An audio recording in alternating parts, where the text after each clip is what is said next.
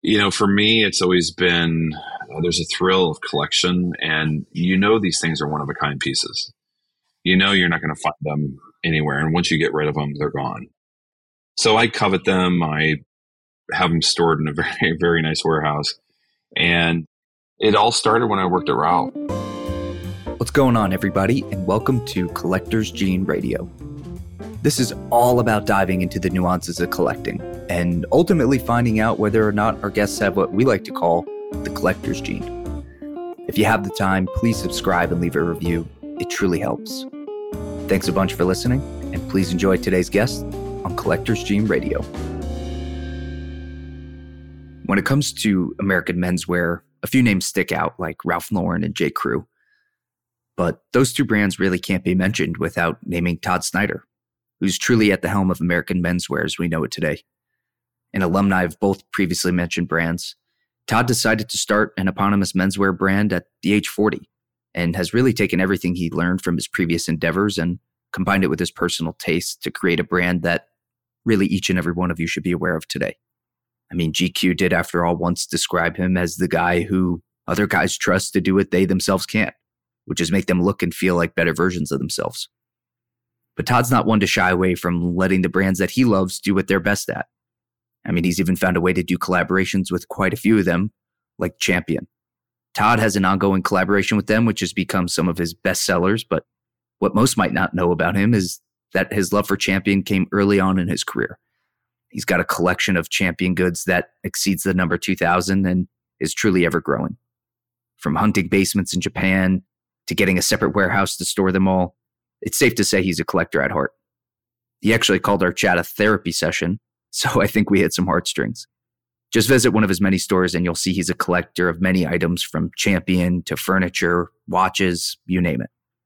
But until then, please enjoy Todd Snyder for Collector's Gene Radio. Todd Snyder, so excited to catch up with you today on Collector's Gene Radio. That's great to be here. Thanks for having me. My pleasure.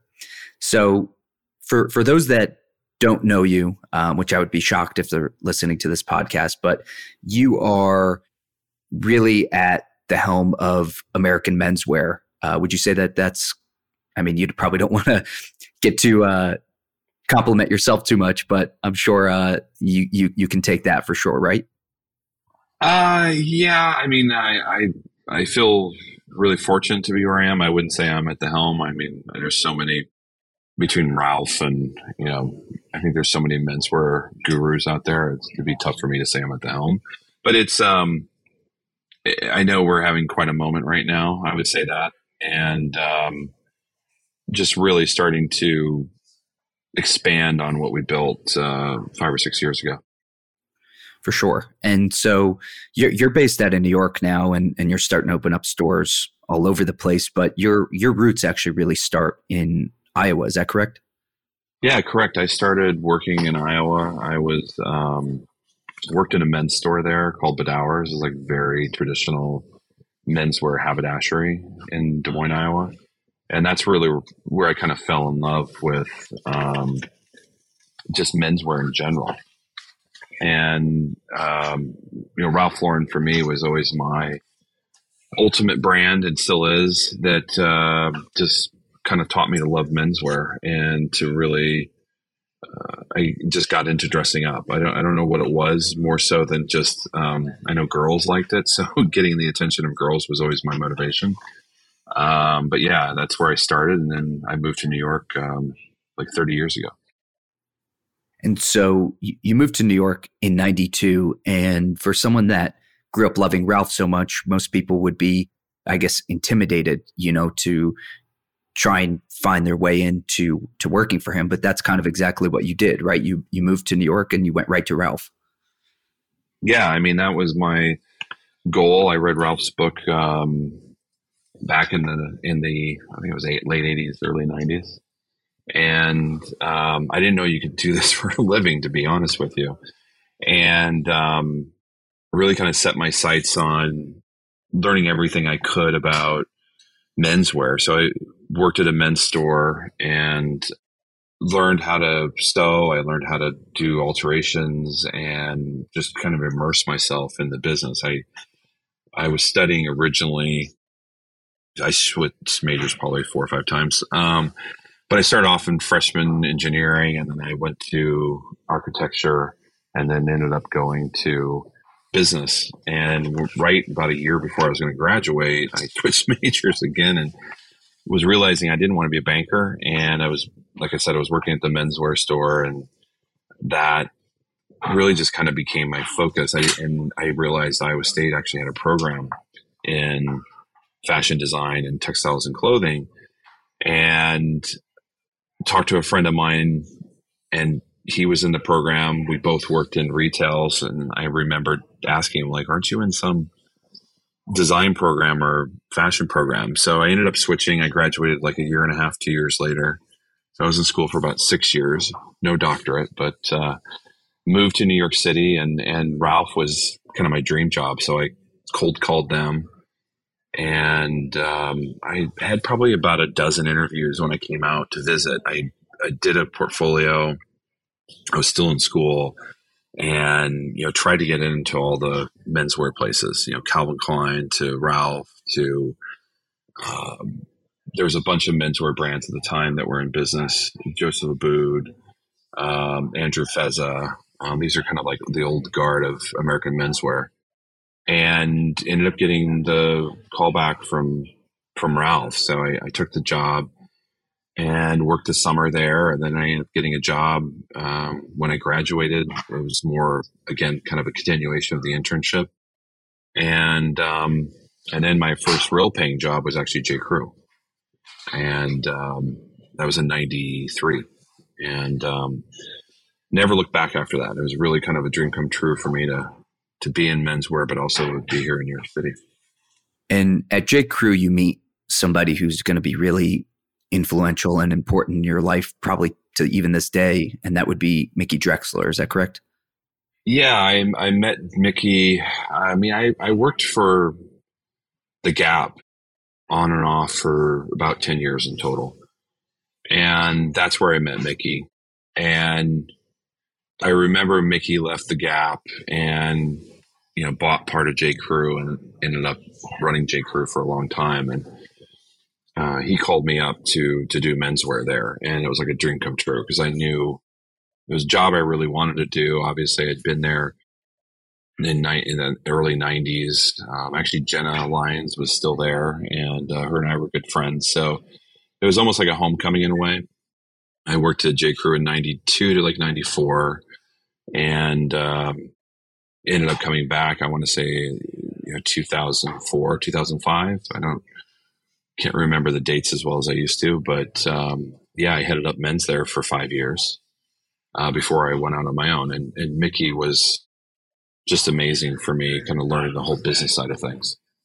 And then you go on to launch your own brand, which, in my opinion, is really a culmination of everything that is great about Ralph and everything that's great about J.Crew, really meshed into one. And you're kind of the only person doing it. I mean, was that your goal when you launched the brand under your own name, Todd Snyder, to be a mix of your style and your taste, but also J.Crew and Ralph kind of all in one? Well, not necessarily. I mean, it was really, as a designer, you try to come up with your own point of view. I think being an American designer is important, just because I feel, in menswear, you think about the whole lineage of menswear, and Ralph for me has always been kind of the best and is the best. And there's been many designers before me, between Tom Ford, Tom Brown of today. Perry Ellis for me was always a good, when he was alive and running his business, was somebody I always looked up to. And, there's many other designers that a lot of people don't know about, whether it was Andrew Feza, which I had mentioned before. Bill Robinson was another really awesome menswear designer. And being an American menswear designer, it's rare because most of the brands that are out there are mostly European, or they're brands that they don't really have a designer per se, like Hugo Boss. There's not a Hugo Boss designer. It's really just a brand name Peter Millar is the same way. It's not, there's no Peter Millar behind Peter Millar. So, I really wanted something that was personal for me, and kind of growing up in America and really understanding, kind of that history and understanding, Brooks Brothers to kind of the beginnings of menswear to J. Press, and kind of how menswear kind of was built around kind of this tailored haberdashery sensibility, and then kind of evolved into a bit more of a casual sensibility, like denim and infusing denim. And being a menswear designer, it's really important to kind of have, it's almost like a melting pot in a way. You'll have a prep influence, you'll have, influence from military, influence from vintage, from Western. A lot of people don't realize military, for example, influences all of us in how we dress. Everything from a chino came from the military, to a t-shirt came from the Navy. A desert boot came from, troops in the desert in Northern Africa. A lot of the things we kind of hold near and dear to us all kind of started with this very utilitarian purpose. But for the most part, menswear hasn't really changed in the last 100 years. Guys are still wearing ties. Guys are still wearing suits. Guys are still wearing, maybe the only thing that's really been kind of new in the last 20 or 30 years is kind of the injection of the streetwear influence, whether it's sneakers or whether it's, track suits, and how that kind of gets blended into the mix. It's really kind of an amalgamation of all those things put together that really makes up what I think is American. So I try to put my own spin on it. I kind of always use the analogy, it's like a great chef. All the ingredients are known. It's how you put it together that makes it new. I mean, GQ did once describe you as the guy who other guys trust to do what they themselves can't, which is make them look and feel like better versions of themselves. So I would say you're doing a pretty darn good job. I appreciate that. So back to when you were at J.Crew with Mickey, you guys launched something called the Liquor Store, which you're running now. But I can imagine working for a big corporate brand like J.Crew, that was not an easy to do. No, it wasn't. So when I was at J.Crew, this was from 2004 to 2009, essentially. Menswear was always kind of the stepchild. And we were always in the basement of a store, or we're always in the back of the catalog. And Mickey really wanted men's to shine. So he enlisted Andy Spade, who's brilliant. He's a genius. He sure is. Just thought starter, and he's so great at kind of just thinking beyond kind of he thinks he's a marketer, in a way, but he thinks, he's an ad guy originally. Is he a Ralph alum too? No, he wasn't. He was always in advertising, and then he and Kate Spade started, Kate Spade, but he was really kind of the one that made it very kind of quirky, and really came up with the labeling to the way it was presented. He's just very good at pinpointing ideas and executing it. And when I say pinpointing, making things that are really witty and relevant. There's nobody in today that I know that is as good as him. Like he is. So Mickey, obviously being a smart guy, enlisted him to really help unlock the menswear piece, because menswear up until 2008, 2009 was always there. It was always kind of an afterthought. And then after the Liquor Store, Andy concepted that whole thing. Andy came in and, brought his partner, Anthony Sperduti, who both did Jack Spade together, and just really both were ad guys, but just understood the whole, style and narrative that was missing for us, and really kind of added that to what we were already doing in menswear. So Mickey wanted this, moment for menswear to shine, because we would do these big presentations and we would show them almost like store concepts. And Andy came in and said, you need to do a store. And Andy had this idea for Jack Spade that, because at that point he had sold Jack Spade and Kate Spade to Liz Claiborne, and they were out of it. So he kind of dusted that off, idea, but then took it to the next level for us and had this space. It was an old bar and it was called Liquor Store, and they lost their liquor license.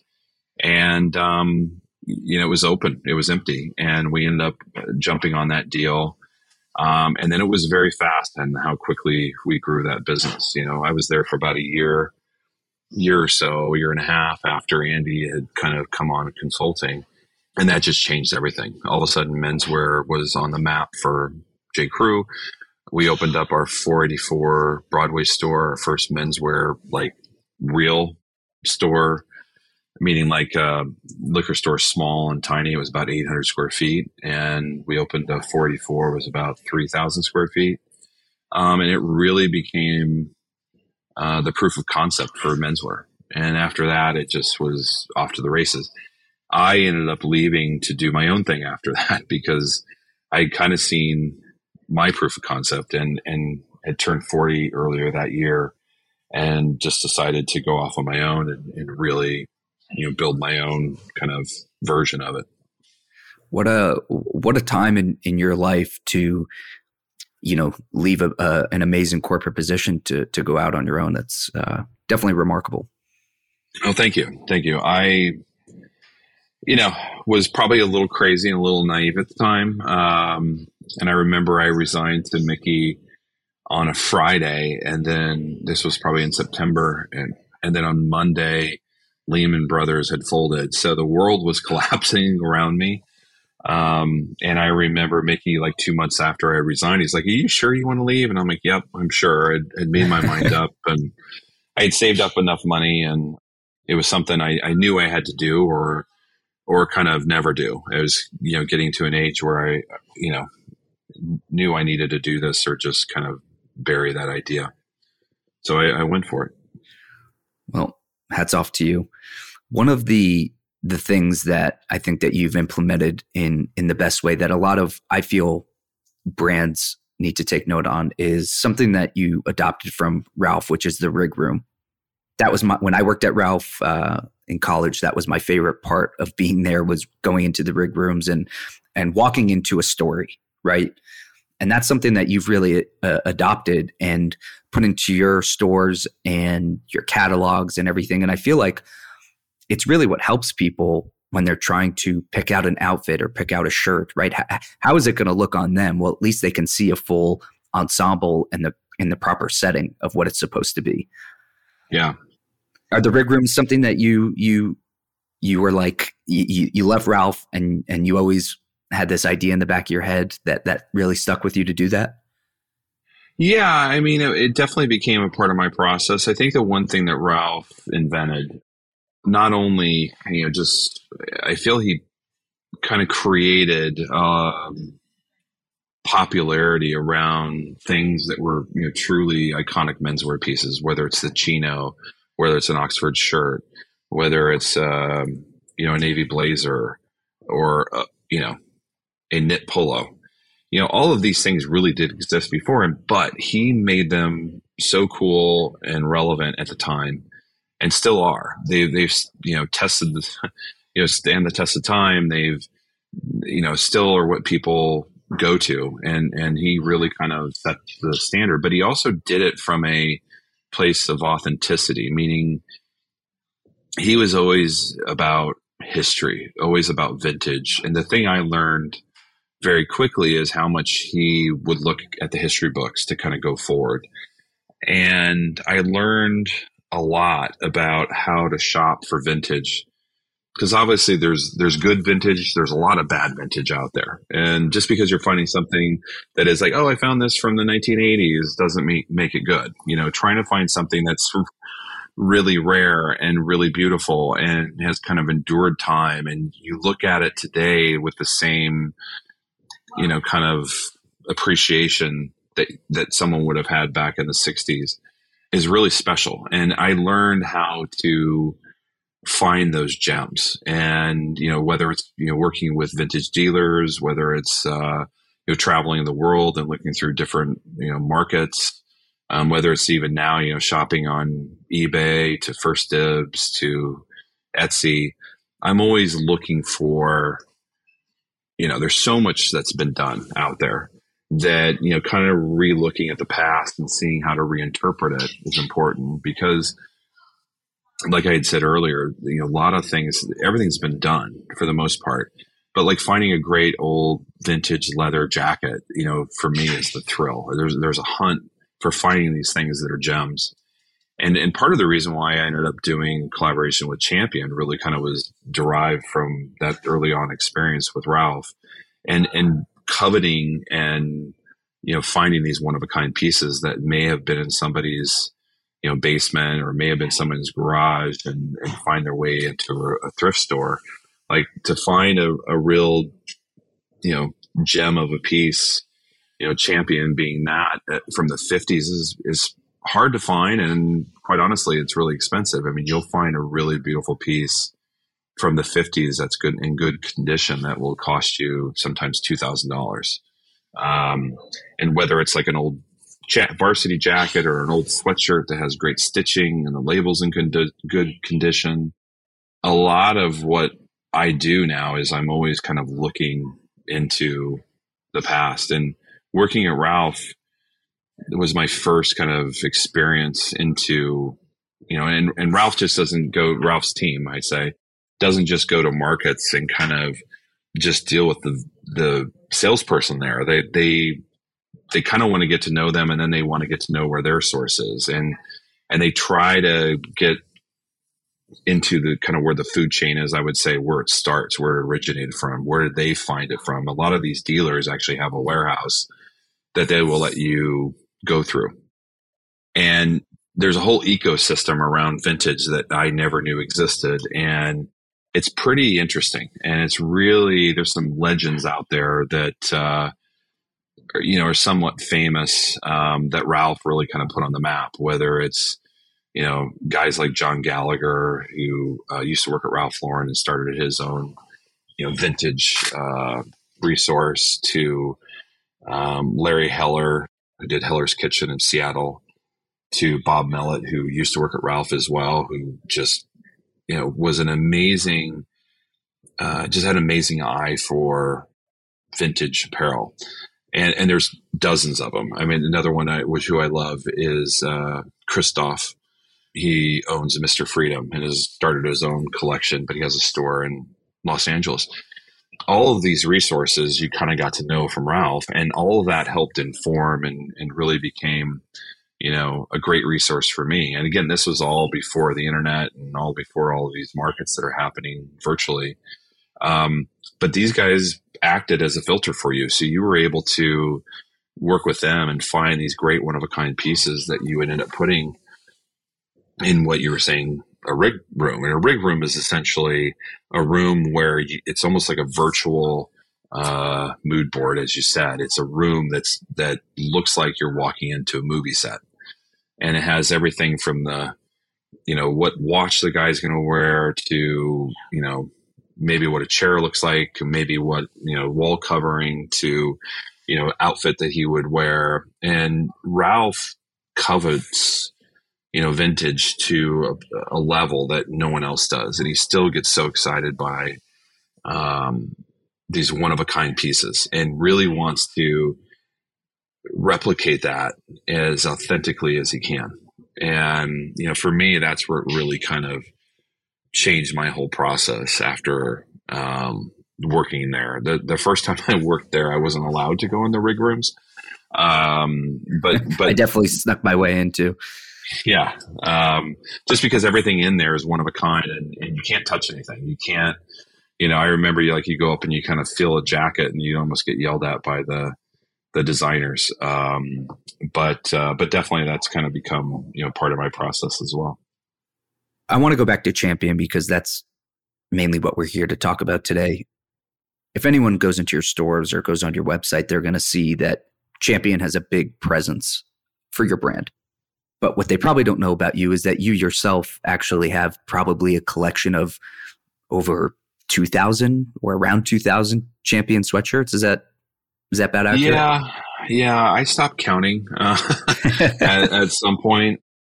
My brother, all the stuff is actually kept. We have a warehouse in Iowa, and he works with me, and he's always like, keeping track of everything. And sometimes he reminds me of how many we have. And he's like, do we want to get rid of these? And I'm always like, no, not yet. And, for me, it's always been, there's a thrill of collection, and these things are one of a kind pieces.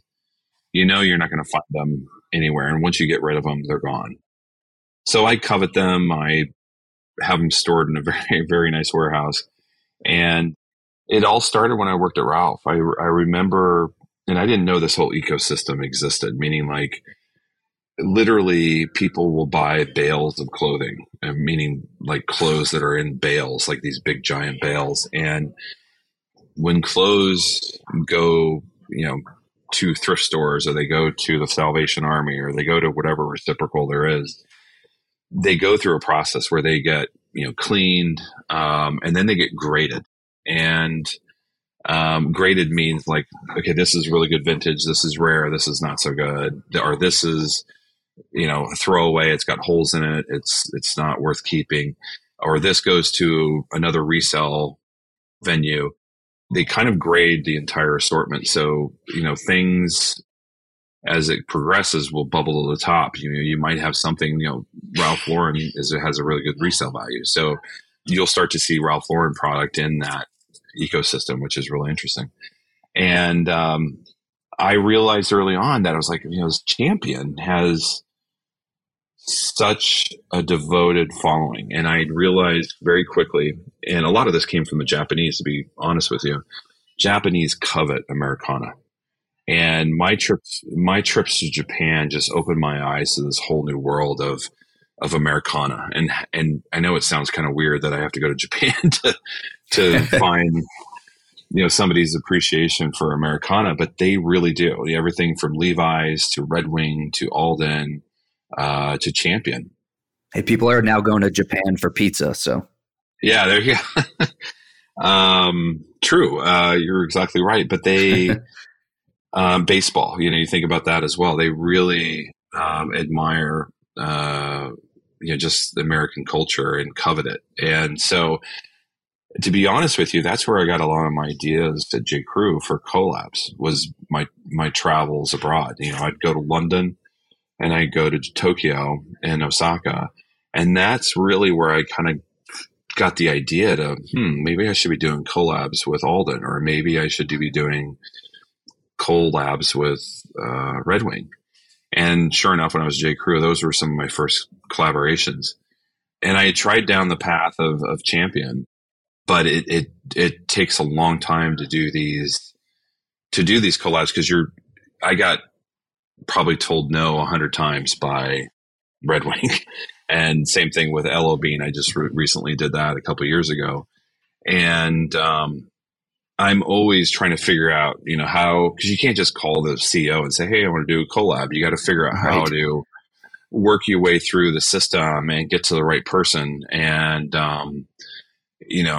I was very good about, keeping, on, Champion, but it took until I went out on my own to really get to do that collab. So it was definitely something I wanted to do when I was working at J.Crew. But, for me, there's probably nothing better brand wise than Champion. And that's really kind of become a big part of my business as well.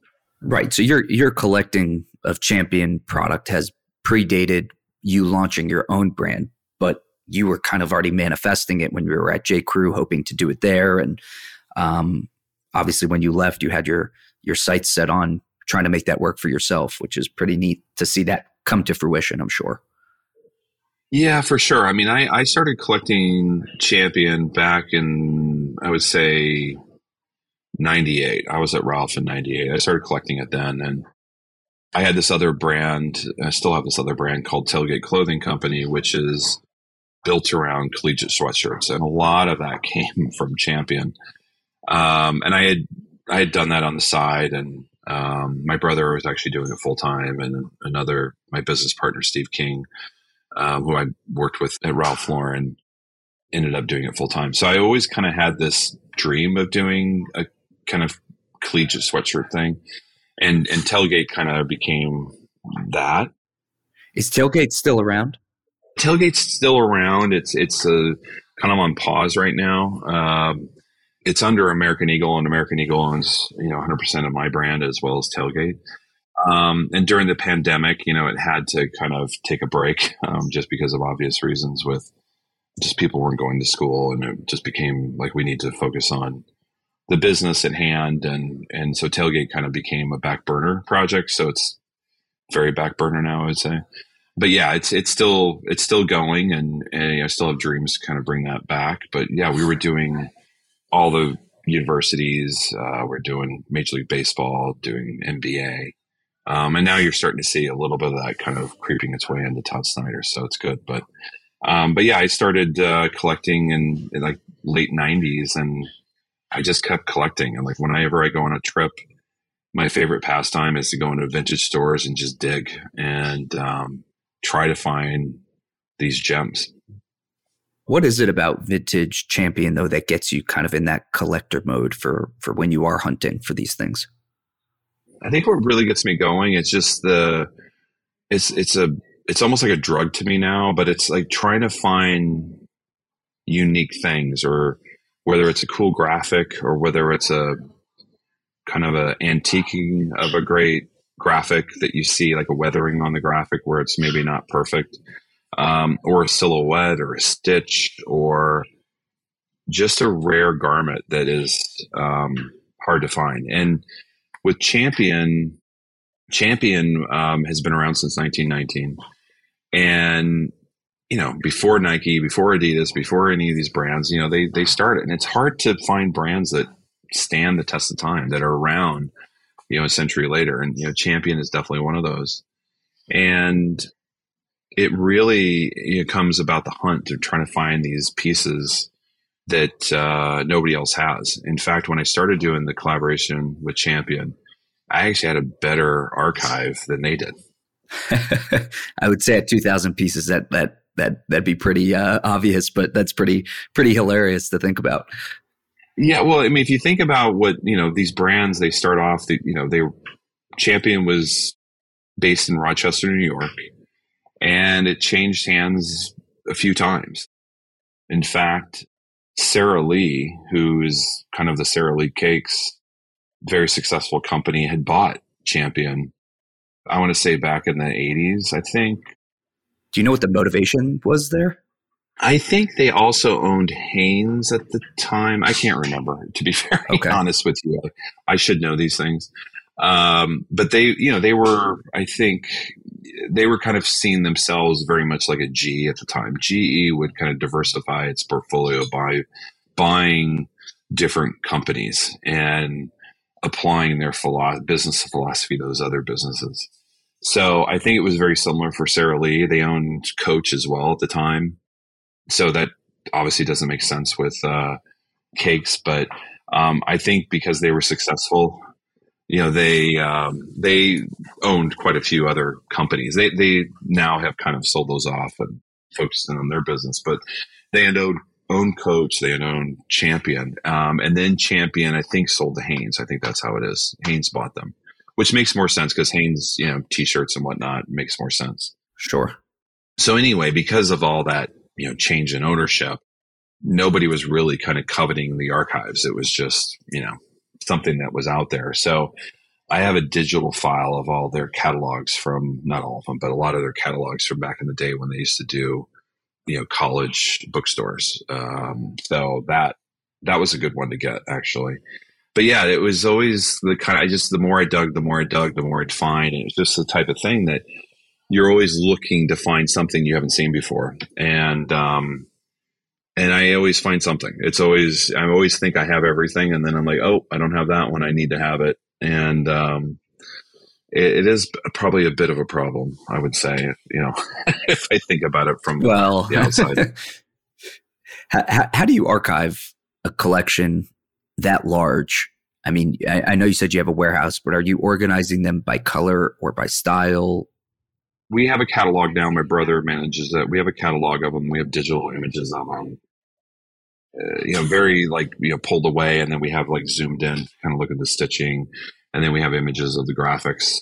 God forbid anything happens to it, but they're all very nicely folded into bins. it's pretty impressive when you see it. I know for me, whenever I go home, I'm always like pulling down a bin and just kind of going through it. Or even though I have digital images, it's still, there's nothing like kind of seeing something. And it's almost like, because I can't remember everything. So it is a lot of like revisiting things for the first time again. Do you ever look back at your collection when you're kind of coming out with new products for Champion collabs that you guys do, and maybe a new colorway? Or I mean, I look at it's neat to do Google searches on just vintage Champion, because a lot of our stuff comes up first, which is nice. But yeah, I'm always kind of looking back at what we do and looking back, and whenever I start a new season, that's how kind of I start the process. Is I'll kind of look through what we have, but then I'll also do a trip.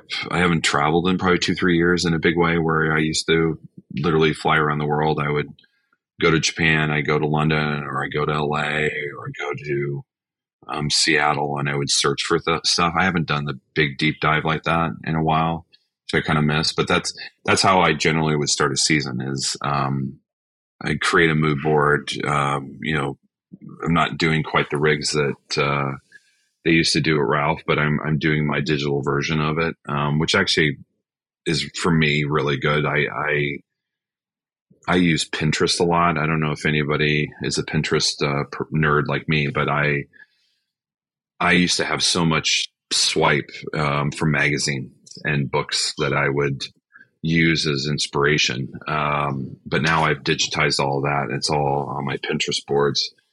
A lot of them are hidden, but I do a lot of research. I'm always constantly looking at books and magazines and travel and movies and art, and just that's kind of how I start my mood boards. And it's a virtual rig room, I would say, just because I don't have the space to do that as much. And to be honest with you, it's really hard to do. Those guys at Ralph are amazing. Like, it's just unbelievable. One of my favorite, we opened up a store in East Hampton, and we're probably about 4 doors down from the Double RL store and the Ralph store. And I remember we were opening up the store, this is about 2 years ago. And it's, we're a small team. Like, it's maybe like 30 of us on the team, and we're growing, but we're still pretty small. So all hands on deck. It is. So we're opening up the store. I'm there. I have my head of visual merchandising who's there. And we're like, cobbling together, trying to like, oh, we need a bench, or, oh, we need this. And Ralph is redoing their windows. They have 2 giant moving vans and about 10 guys and girls, like, standing. It looks like a movie set. And they're redoing their stores for the next season. And it looks like they're moving stuff out, they're moving stuff in, and it looks like a movie set. It really does. It's unbelievable what they do. I can't do that. I don't have that talent, and I also just don't have that budget either. But it is very impressive what they do, and I do my things my way. But I think it's influenced so many people.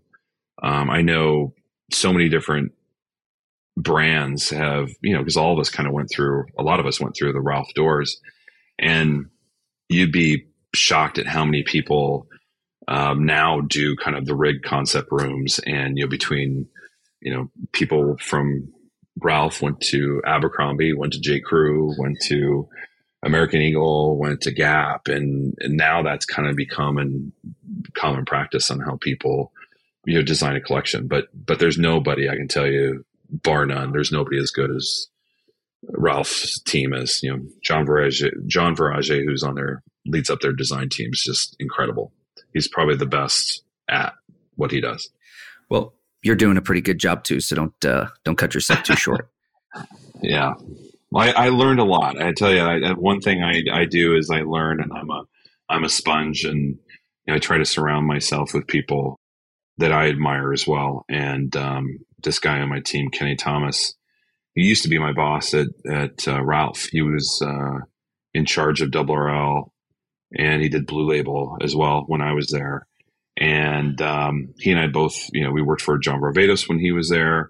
So I learned a lot. And Kenny is on my team now, and he's amazing. Like, he always felt like he had the best taste and just the best eye for what's relevant, but also kind of new and different. Are there holy grails for you when it comes to champion collecting? Um, you mean like items or like where to find it? Yeah, specific items or known pieces that maybe you're looking for that you haven't been able to stumble upon yet. I mean, there's so much that I haven't found.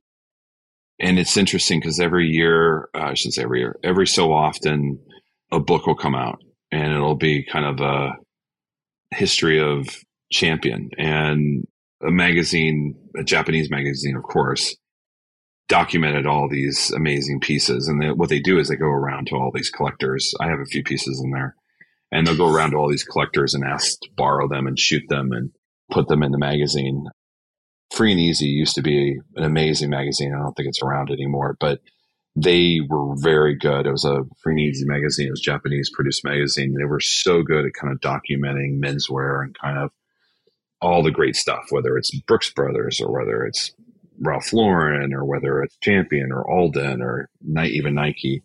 They would come out with a book every year, kind of, paying homage to Champion. But there's a magazine company, I think, called Lightning that did one a few years ago, maybe like 5 years ago. So I always like looking through that. And it is almost like a wish book of things I wish I could find. And it tortures me, but it's really awesome that they actually document these things because, you kind of feel at home with them. But, there are definitely things. And like I said, the list is too far to even say it. And this is the other thing I think people don't realize. Champion used to make most of the uniforms out there, whether it was NFL, they used to make NFL uniforms. They used to make NBA uniforms. They were the kings of making, not only uniforms, but also they would make all the gear for collegiate athletic supply, whether it's Michigan or whatever. They were the ones that would make all of the equipment for athletic departments and for the football team for them to practice in. And they did all that before Nike, before Adidas, before any of that. They were the ones doing it day in and day out. And they made most of the collegiate uniforms back in the day. So it's one of these things that once you realize that, you're like, there's, all this stuff out there that you're trying to find. And some of that stuff, probably got destroyed. But if you look through old yearbooks, if you look through, and that's what I do a lot, is I look through these old yearbooks and find these one-of-a-kind items. And a lot of times, like the athletic departments, for example, a lot of the graphics you would see on it were custom by the guy who runs the athletic department. So he would be making sweatshirts and he would stencil on, athletic department, property of, and that's where all that stuff came from, is he was issuing it to the players or the gym class, and it would have the person's name in there. So when you hear about that, most people don't know this, and they're like, oh, that makes sense now. And that's the reason why I'm so obsessed with finding pieces, because I'm trying to find kind of a part of history of, from the 60s, 70s, you name it, of back when things were a little more simple. Nike is now involved with a lot of this. So they kind of put a lot of money and marketing behind this. So it's not quite as authentic. It's been very commercialized, where, kids now, they play at a university and they're handed a bunch of shoes and they're handed a bunch of gear, and they change uniforms like they really change their shirt. I think there's, if you look at Oregon, I don't think they wear the same uniform. And I love Nike, don't get me wrong, but it's like, it wasn't like the old days where you were issued a uniform and you had it the whole season. Right. you didn't have a new jersey every game. And now it's kind of become one of these things that is a little bit, just because now there's a lot of money being made, because obviously if whatever top athlete's wearing Nike, of course, the kids are going to want to wear Nike sneakers or the sweatshirt or what have you. So things have changed quite a bit, but I still covet those kind of the way things were done in the past. Is there anything else you're collecting? I know you're a watch guy, but any other items that you kind of fawn over? Well, watches I love. I just can't afford to be as a avid collector. Although I do have a pretty kick-ass Timex collection. And some kick-ass collabs too. Yeah, no, thanks. Yeah, it's definitely. I collect a lot of LL Bean now. I collect a lot of apparel. Apparel for me is kind of. I get really excited by that. I do think, apparel in general, just because that is kind of what I do, obviously, and it does kind of fill a void. But I do really appreciate vintage in general. I have to say, I think about if I had all the money in the world, I would probably be collecting more watches, and cars for me would be really fun. Although I chuckle at people that have, these billionaires that have, hundreds of cars. I'm like, I can't drive it. You know what I mean? It's like I bought an old vintage Land Cruiser, a Toyota Land Cruiser, and I loved it. But I ended up selling it. And to be honest with you, the reason why I sold it is that it's expensive. It was like I think I paid $120,000 to have it restored, and I ended up selling it for a nice profit. And I was scared to death to drive the thing, to be honest with you, because Right. what if someone hits me? What if someone keys my car? Like, I would be heartbroken. I was so stressed out driving the thing. And honestly, I didn't really love the attention, because everybody would be like, "Oh my God, I love your car. It's so beautiful." And then, living in New York and having a car like that is just a little nerve wracking, to be honest with you. Yeah, watch out for the potholes. Exactly. Between the traffic and I don't know. Anyway, so I ended up selling that. So I definitely, there's things I want to collect, but if I had the money, I think I probably would have a few. But, with watches, for example, I have like 3 or 4 really nice watches that are on the expensive side. But at the end of the day, I can only wear one a day. And it seems a little foolish to have more, but I do live vicariously through others for sure. I would also argue that you kind of collect, different collaborations and whatnot for your brand.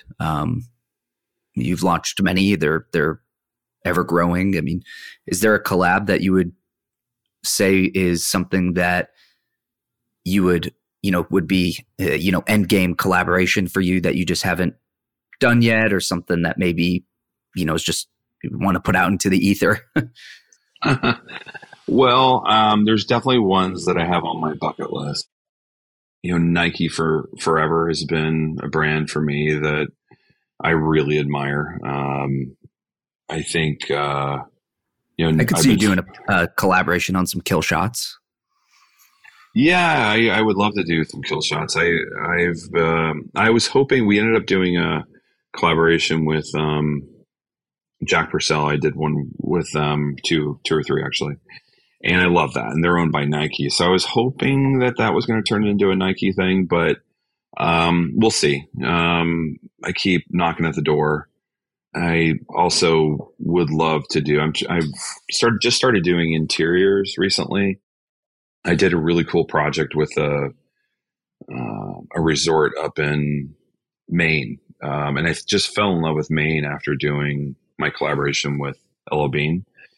And started traveling up there a lot. And I now summer up there with my family just because I fell in love with Maine so much. So anyway, I was able to do a bunch of cabins in this. It's called Hidden Pond, and they have probably 20 plus cabins up there that I remodeled and came up with a theme that was called Seaside, Mountainside, and Countryside, like all kind of built around Maine inspiration. And I just loved it because, you talk about that rig room. This was like the ultimate rig room.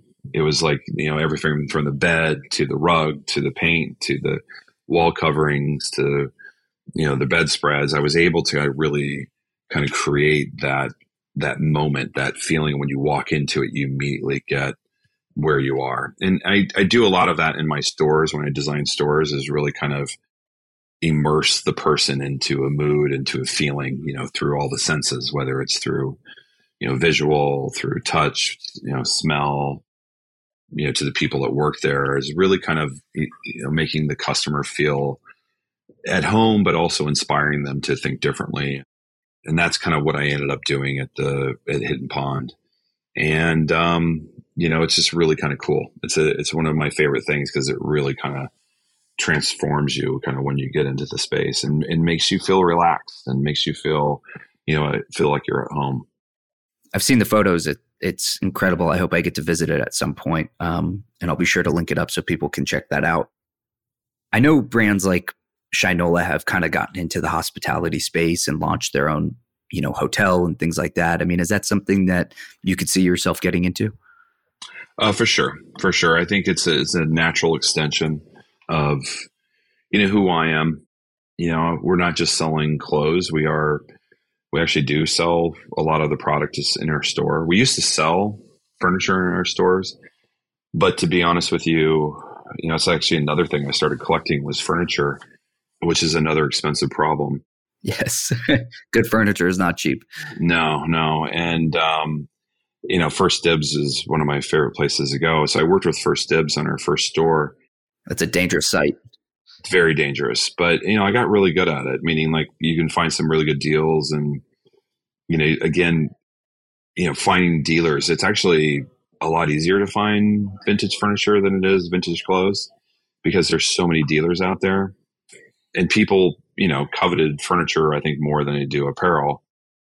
Most people kind of discard apparel after a while, whereas furniture kind of gets passed on generation to generation.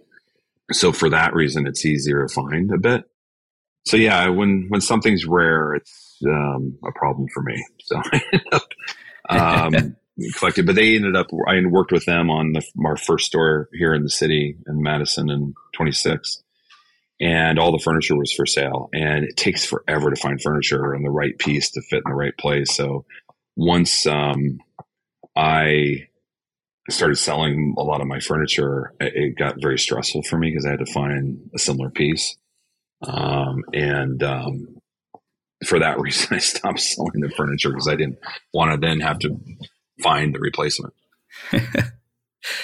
All right, Todd, let's finish up here with the Collector's Gene rundown, and you can answer any of these questions based on any of the collections you have, whether it's watches or Champion or furniture, whatever it may be, however you see fit, all right? Yep. All right, what's the one that got away? The one that got away was a Rolex Explorer, and it's I don't know the number on it. I want to say 1655. I'm not sure. But anyway, it was this beautiful watch I found when I was in Hawaii. It was like wherever I go, I always have a tendency to go to see what is around. So I went to the vintage watch dealer in Honolulu, and he had one with papers and the box. And at the time, he was asking $15,000, and I just met my second wife and we were dating, and I didn't want to be the douchebag to be like, I'm getting a watch. But that's the one I did not. She's like, I don't get it. And I didn't get it. It's the one I still kick myself. The watch now is probably worth, with box and papers, probably 30,000+. Well, I'm sure one day it'll find its way onto your wrist. We'll see if I can afford that one. How about the on deck circle? What's next for you in your collecting? For collecting, I think furniture is really kind of the thing. I'm, because we are, we've been really fortunate. I've been really fortunate with the business. It's been really strong for the last 5 years, and being backed by American Eagle has just been amazing. And business has been so solid. We've decided to open stores, more stores. So we just opened up Boston last week, and LA last month, and San Francisco last month. So in doing that, I get to kind of have fun and collect furniture and put, the right pieces. I love finding like old mid-century modern pieces. So I'm always on the hunt for that. And so that's kind of become my new pastime. Love it. And you also have a store opening up at the Americana Mall in Manhasset. Is that correct? That's correct. We just opened up actually on Friday. It's doing really well. Oh, congratulations. Every time I'm in New York, I'm over that way, so I'll have to check it out. It's a beauty. It's a smaller store, but it's a nice complement to what we do in the city, and it's an amazing shopping center. It's probably pretty special to you to be in the same shopping centers as places like Ralph, where you kind of, cut your cloth, pun intended. Yeah. Yeah. It's a dream come true. I mean, I have to pinch myself sometimes when, a lot of us are all just like, head down, let's get through this. And it's a lot of work to open up stores, but, I'm definitely blessed to have the opportunity to open stores and continue to open stores. And, our business has been really strong, and I do feel blessed. What's the unobtainable? Maybe one that you can't have, it's too expensive, or in a museum or a private collection? I think art for me is really dangerous. As you said before, art for me is probably the ultimate. I do have some really great pieces, and there are some artists that I love. I'm always inspired by art. My mom was an art teacher when I was growing up, and always encouraged me to paint and draw. So that's part of the reason why I think I'm doing what I'm doing, which I think is really important. Just because a lot of people don't push art as much. I felt very comfortable in it. So for me, it was really easy for me to get into fashion. I don't think most kids have that opportunity. So art for me has always been the thing that kind of, I don't know, is the ultimate. Like, cause I do think it just is so inspiring, and to see what, a fellow human being can do and how it surprises you and delights you is just, it's hard to quantify it. Couldn't agree more. It is also very dangerous because, there's just, I mean, it's just so awesome. One of my favorite artists is Corey Daniels, and he's from Maine, and he has a gallery up in Maine. We actually shot our last lookbook, which was in December drop, in his gallery, and he's just not only what he does, but what he curates in his gallery is just incredible. So I'm always finding somebody new and different that I just am inspired by. So I'd probably say that's the most attainables, art in general. The page one rewrite. So if you could collect anything besides, I guess, any of your current, and we'll take art out of that, is there anything else you would be interested in? Probably not. I mean, I've been really fortunate to kind of work in a field that I'm able to kind of do what I love, so everything I kind of do, I just has kind of been part of my life. So, whether it's been the car I actually did was actually for work. I mean, I paid for it myself. So I think those are the things for me that I've always been able to kind of weave in the things I love into what I do for work. Love it. How about the GOAT? Who do you look up to in the collecting world? Ooh, that's a good. I would probably say, I think my favorite person, and he is my hero, is Matt Jacobson. I don't know if you know Matt Jacobson, but I sure do. He's talk about someone who has great taste. He is he's an amazing dresser. Like, talk about someone who has just great style. But then on top of it, everything from his watch to his homes to his cars to that house in Joshua Tree is pretty insane. Oh my God! Apparently he sold it. By the way, he sold it. Oh, well, it wasn't me who bought it. Yeah, right. But that's a beautiful. We were trying to shoot there. We were trying to shoot our catalog there, and I was on text with him, and he ended up selling it. He said it was somebody during COVID who's kind of, you only live once, kind of gave him the right price for it, and he ended up selling it. So, I was kind of heartbroken because that thing is ridiculous. Well, it's on Airbnb, so if you want to rent it out for your next shoot, I think you could do it. Really? Oh wow! I'm gonna look that up now. I'm gonna tell my team. But yeah, no, he's kind of like the one I look up to. I mean, he owns Birdwell as well. We've done collaborations with them, and they were always on my bucket list of brands to work with. And when he bought it, he kind of made that happen, which was awesome. And just his people that he surrounds himself with, he's just a really, he's very successful. I mean, he was number 7 employee at Facebook. but he's pretty insane. He's a pretty amazing human being. Do you enjoy the chase or the sale? So the hunt or the ownership more?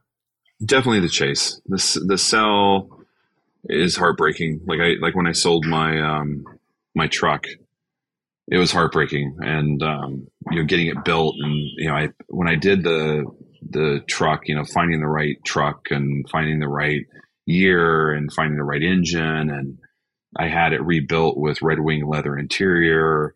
So like kind of finding it and then building it was just so exciting, and when selling it was just heartbreaking. Last but not least, do you feel that you were born with the collector's gene?